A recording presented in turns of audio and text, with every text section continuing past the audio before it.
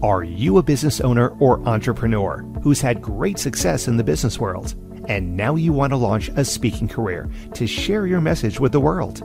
If that's you, then listen up. 25-year speaking industry veteran Brett Ridgway has released his latest special report, 3 key things entrepreneurs must master to build a profitable speaking business. To pick up your copy, go to brettridgway.com/freebie. Welcome to the Spotlight on Speaking show with Brett Ridgway, where you'll learn the keys to building a profitable speaking business from speaking industry pros. Each week, we interview a great guest who will share his or her speaking journey, identify what their keys to success have been, and highlight some critical mistakes they've made along the way that you'll want to avoid. Be sure to visit our website at spotlightonspeaking.com. And while you're there, subscribe to us via your favorite network. Now, sit back, tune in, and get ready to meet this week's guest. Hello again, everyone, and welcome to another episode of the Spotlight on Speaking show with Brett Ridgway. I am your host, and I am excited to welcome as my guest today, Amy Collette. Amy believes in a world where we leave our stress and worry behind and consciously choose to raise our vibration through gratitude and positivity. She embodies this belief as an author, speaker, and author coach. Amy supports thought leaders to foster deep human connection and lasting impact by sharing their transformational stories. Through Amy's Unleash Your Inner Author coaching system, they take their powerful messages to the world in a bigger way as successful first-time authors. And you can connect with her at unleashyourinnerauthor.com, and we'll make sure that certainly appears in the show notes down below. But Amy, welcome to the Spotlight on Speaking show. Thank you, Brett. It's so great to be with you today. Well, I'm excited to talk with you, Amy. So we met in a networking group a few weeks ago, and your story kind of caught my attention because I think what you talk about is critically important for speakers, certainly. But before we dive into that a little bit deeper, I want to ask you about your personal speaking journey. So how long have you been doing the book author coach type thing? And did you do speaking before you got into this world, or is this a fairly new thing in your world? What's the backstory for you? Yeah, thanks for asking, Brett. I really started speaking after I wrote my first book, which is called The Gratitude Connection. So gratitude and practicing gratitude really changed my life when I was in a dark place.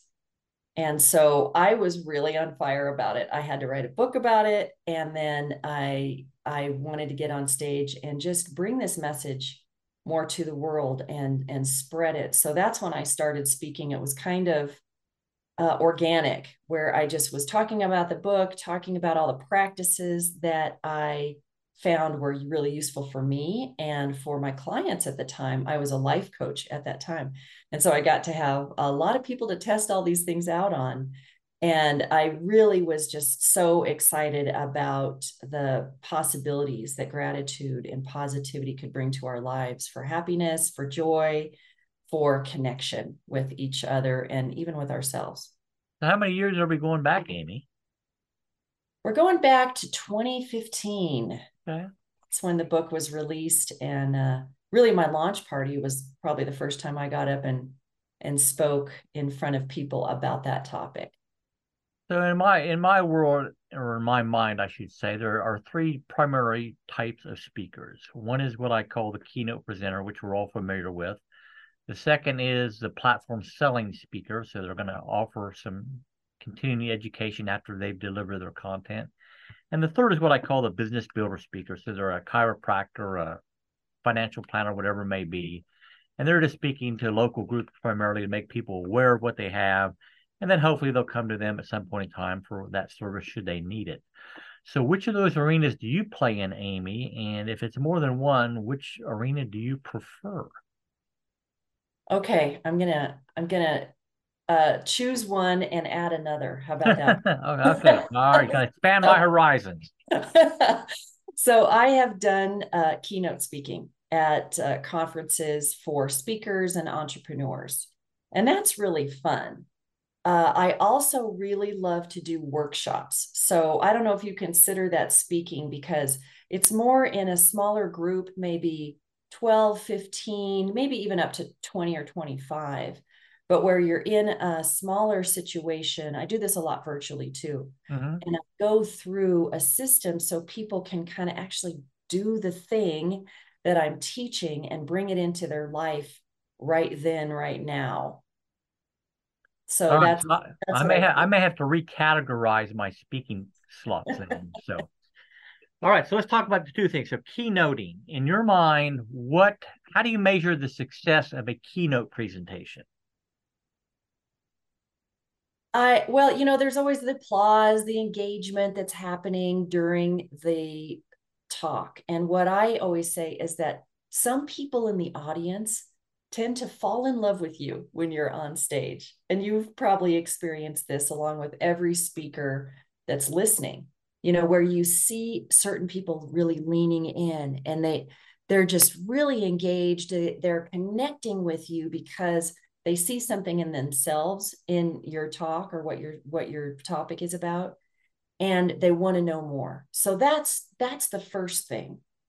The second thing I think is really after the talk, when people come up to you, and as a speaker, this is just absolute gold because either people have tears in their eyes or they're excited, they want to talk to you about what might be possible for them. Mm-hmm. Maybe they want a hug, and so that's really, really the most rewarding thing is getting that feedback after the talk and maybe connecting with people. And of course, business building is part of it, where if Sure. people have been holding their story inside for a long time and they want to get on stage, they maybe want to tell their story in a book format, then they want to work with me, then that's bonus. All right. So, as a workshop leader or facilitator, how do you measure your success? This is really fun. I wouldn't have said this except for I've done a few of these very recently. And how I measured success on those is people asked really great questions. So I present some ideas and then we go through a workbook so people can figure out how to do this for themselves. And then there's always Q&A. And so when we get to that Q&A section, or even during the workshop, when people are saying, how do I do this? How do I do that? How do I bring this kind of difficult topic to the world, or whatever the question is? I know they're engaged. I know they're seeing themselves in that, being able to be successful in what I'm teaching. And so that makes me really happy. Even when people ask really difficult questions that might be hard for me to answer, that is really exciting to me as a workshop leader, because that means they're just really into it and having fun and learning something. So, as a workshop leader, do you always come in or go in as an invited guest, or sometimes are you the unwanted intruder, depending on who's bringing you in and the group that's got to go through your training? Oh, that's interesting. I have to say, I've never thought of myself as an unwanted intruder because I have been invited, and people can come or not, you know.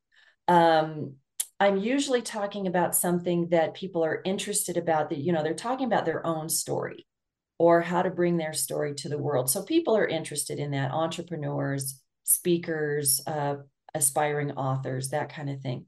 They're usually interested, but sometimes maybe it does feel a little unwelcome because we might be digging a little deep into something a little bit uncomfortable, Mm-hmm. or something. Oftentimes people have some shame about their story.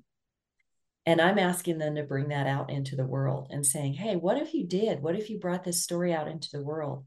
And it makes people go, ooh, I don't know. I don't know about that. So it may spark a little discomfort sometimes. So, we all know how important story is for a speaker. So, you and I were talking before the show about origin stories a little bit. So, let's dive into that a little bit if we could, Amy. So, what makes for a good origin story for a speaker? And because everyone needs to have one, certainly. Right. So I teach a workshop called How to Craft Stories That Connect. And what I mean by that is that you need to connect on stage or on the page immediately. with what I call your soulmate circle. These are the people who really, really want your message and will take it and do something with it and may work with me in the future. But what's important about that story and telling that story is connecting with the people they most want to serve. So a lot of the books that I help people with are personal development books or business development books. So you bring in that story. So you need to tell in your origin story why they should listen to you. Why are you the person to be telling them something about this? So this is much more than what I call the resume story. You can list off your credentials. I'll give you an example. I used to tell a story about my origin story. And I said, oh, Brett, I used to be a professional writer, an editor for decades. I have lots of experience in this world. So that's kind of my resume, but it doesn't really connect. You might say, okay, Amy seems to know what she's talking about. But now when I tell my origin story, it's about transformation that happened in my life and why I'm so passionate about transformation and bringing people new possibilities that they hadn't seen in their life before. So when I tell that story, people are doing that, leaning in, seeing themselves in my story, maybe even wiping a tear away.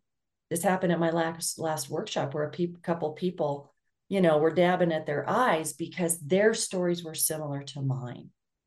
And they could, they were reconnecting to that. And so that's real connection, right? You're saying, I'm the person for you to teach you this particular thing. Come along and learn with me. So obviously connecting with your audience is also critically important. So what's your best tip or tips for building quick connection with an audience that are truly receptive to your message? Yeah, I think the biggest thing is being vulnerable. You hear about authenticity. And so you can think, maybe that term's used too much because authenticity can just mean not lying or not being dishonest. But real vulnerability is saying, this is really who I am. I call it taking the robe off. So you're getting a little bit naked on stage with your people to say, hey, this is who I am. You can trust me, and you can trust that I'm going to give you absolute value in this talk or in this story, whether it's on stage or on the page. So you can say, okay, I'm going to ask you to trust me. So I'm going to go first and be vulnerable with you so that you can open your heart and be vulnerable with me. To me, that's really building that connection. All right, super. So I'm going to go in a totally different direction now, Amy, and that is what's working best for you these days in terms of landing speaking engagements? Yeah, that's a great question. So the networking group that you and I met at, which is Lisa Reed's group, that has been a terrific place to meet my people. There are other speakers, there are speaker coaches, they're in that world. And networking in general has really helped me because in networking, you're really not selling people on anything. You're really trying to make connections and build relationships. And that's where I live and work best, is in real one-on-one connections with people and building those relationships. So aligned networking groups is what I'd say are a great ground for me to build new connections and find those good places where I might be a fit for speaking. Well, Amy mentioned Lisa Reed is where we got connected originally. So for the speakers out there, you can check out Lisa at internationalspeakersnetwork.com. So, all right, I have some other questions I want to ask you, Amy, but before we do, let's take a quick break for a word from our sponsor. Are you a business owner or entrepreneur who's had great success in the business world, and now you want to launch a speaking career to share your message with the world? If that's you, then listen up. 25-year speaking industry veteran Brett Ridgway has released his latest special report, 3 key things entrepreneurs must master to build a profitable speaking business. To pick up your copy, go to brettridgway.com/freebie.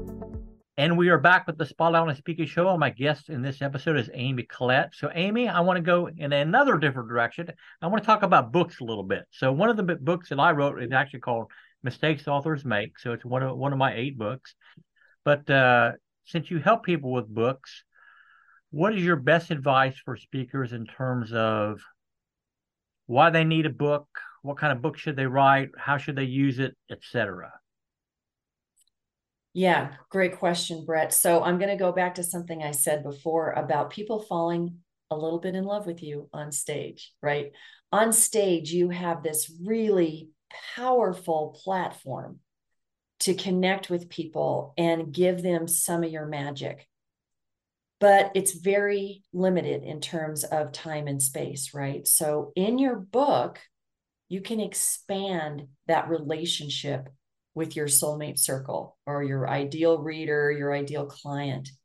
So that now you can have all this room and time to talk about the things that you might have talked about on stage. In fact, using your talk as the basis for an outline for your book is a really great place to start, because you've given some just magic bits during your talk. And now you can tell the backstory about not only yourself, but you can tell the backstory on all those points that you opened up the possibility for on stage. You know, I always say that you're opening the door to like the Oz, you know, where you can see the field of green back behind there and the yellow brick road and all this stuff, but you can't really take people down that road in such a short time.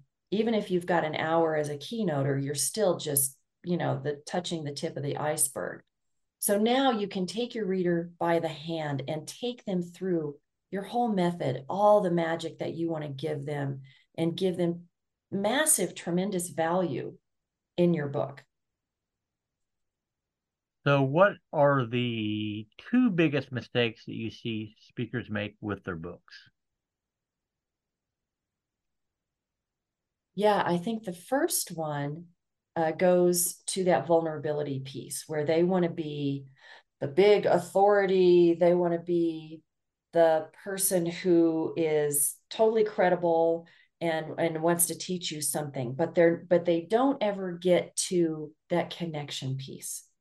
You know, that real human connection where people are going to be, you know, once they make a connection with you, they're going to stick with you through 200 pages of your book and probably your programs after that, because they really believe in you now. So if you don't give them that real human connection piece, there's something missing. The other piece is probably most of the authors I work with are speakers who are first-time authors. They've never done this before. And so when I get a manuscript that's been written in a vacuum, in other words, without any help or support or guidance, it generally needs a lot of rework. So I would say the second mistake is not getting some support up front. Mm-hmm. So after doing a lot of manuscripts like that, I realized that first-time authors really need guidance from the very beginning, from idea stage. They haven't really gotten the book out of their head yet. It's still taking shape in there.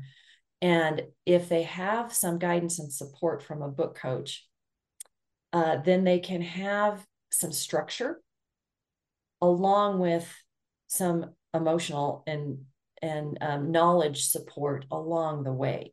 So they know that they're going to be able to tell their story in a way that's unfolding at the perfect time for their soulmate circle, instead of being jumbled or giving them too much too soon and losing them.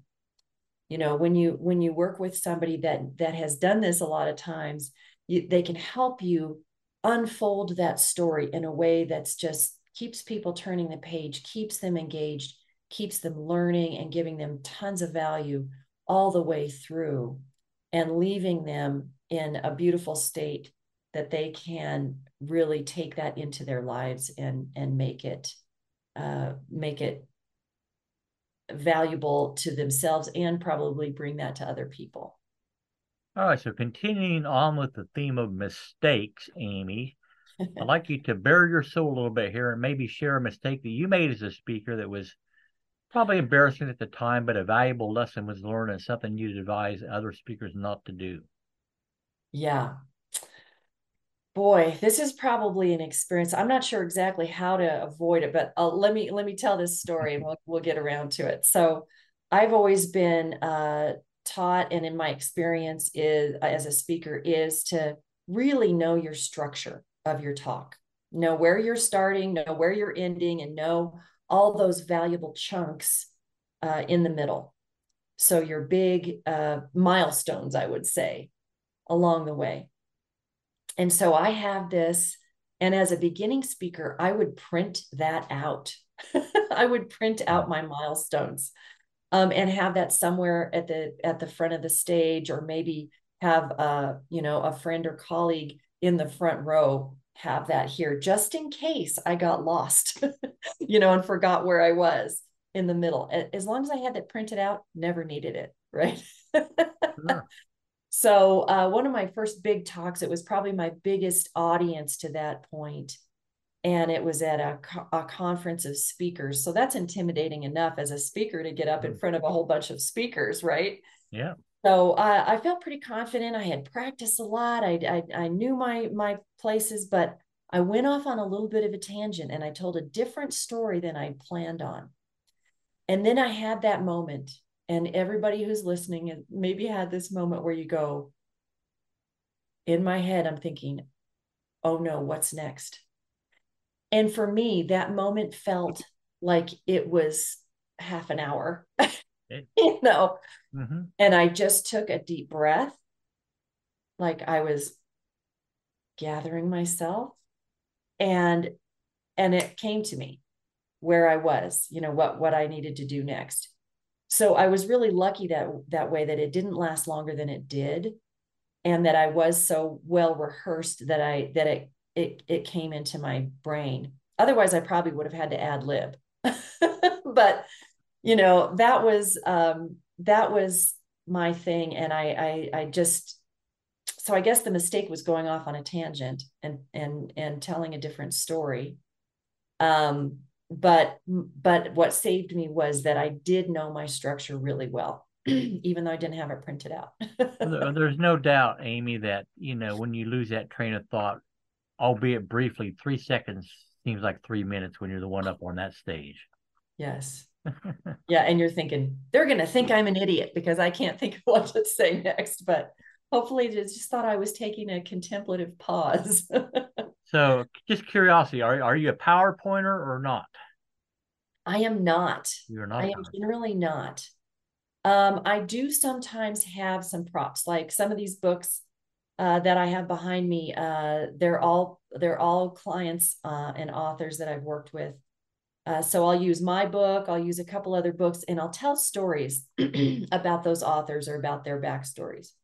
So I use those props. That's helpful. I often also use a sign. So it's a sign on one side, it has my logo, on the other, and you can just go on a small tripod kind of thing, Mm-hmm. easel. And on the other side, it has a graphic, an image that I use. And so that's what I call my PowerPoints. So, on stage in Works. person, that works really well. Yeah. Because it is not distracting. It doesn't have a lot of text on it. And so, there's also no possibility of technical problems. So, how did you have to adapt things to the virtual world? Yeah. Fortunately for my business, I was already well set up for that. And I was already doing Zoom. And way back in the day, I was doing Skype calls with people because I work with people all over the country and even internationally. So I was fortunately well set up for that. And for speaking, I actually did use slides sometimes.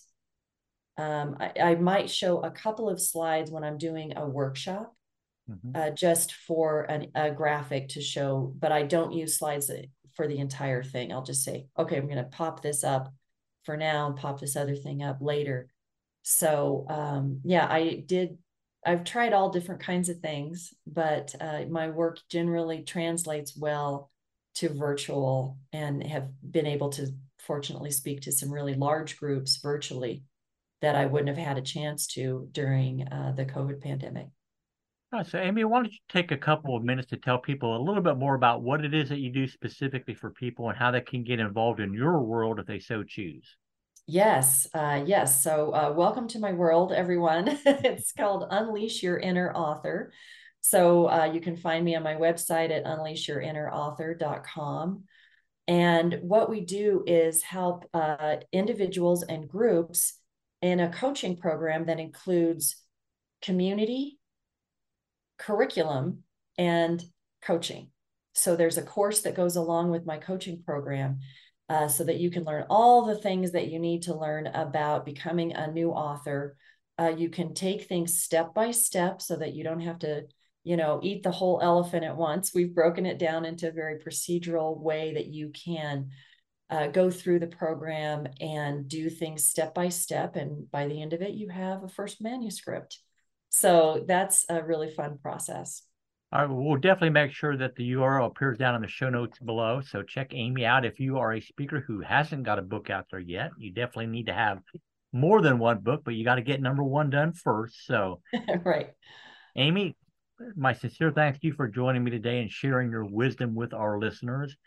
For all of our listeners out there, thank you for joining us. And as always, if you haven't been to spotlightonspeaking.com, hop on over there and register for your favorite service to be notified of upcoming episodes. And as always, I wish you the greatest of success in all that you do. And may this year be your greatest year yet. Take care, everybody. Bye-bye. This has been the Spotlight on Speaking show with Brett Ridgway. Be sure to join us every week as we interview speaking industry pros and have them share their best tips for building a profitable speaking business. Until next week, thank you for tuning in, and remember to visit our website at spotlightonspeaking.com so you can enjoy even more great episodes like this one. While you're here, be sure to subscribe via your favorite network. We look forward to seeing you next time on the Spotlight on Speaking show. Until then, our sincere best wishes to you for the greatest of success as you work to build your own profitable speaking business.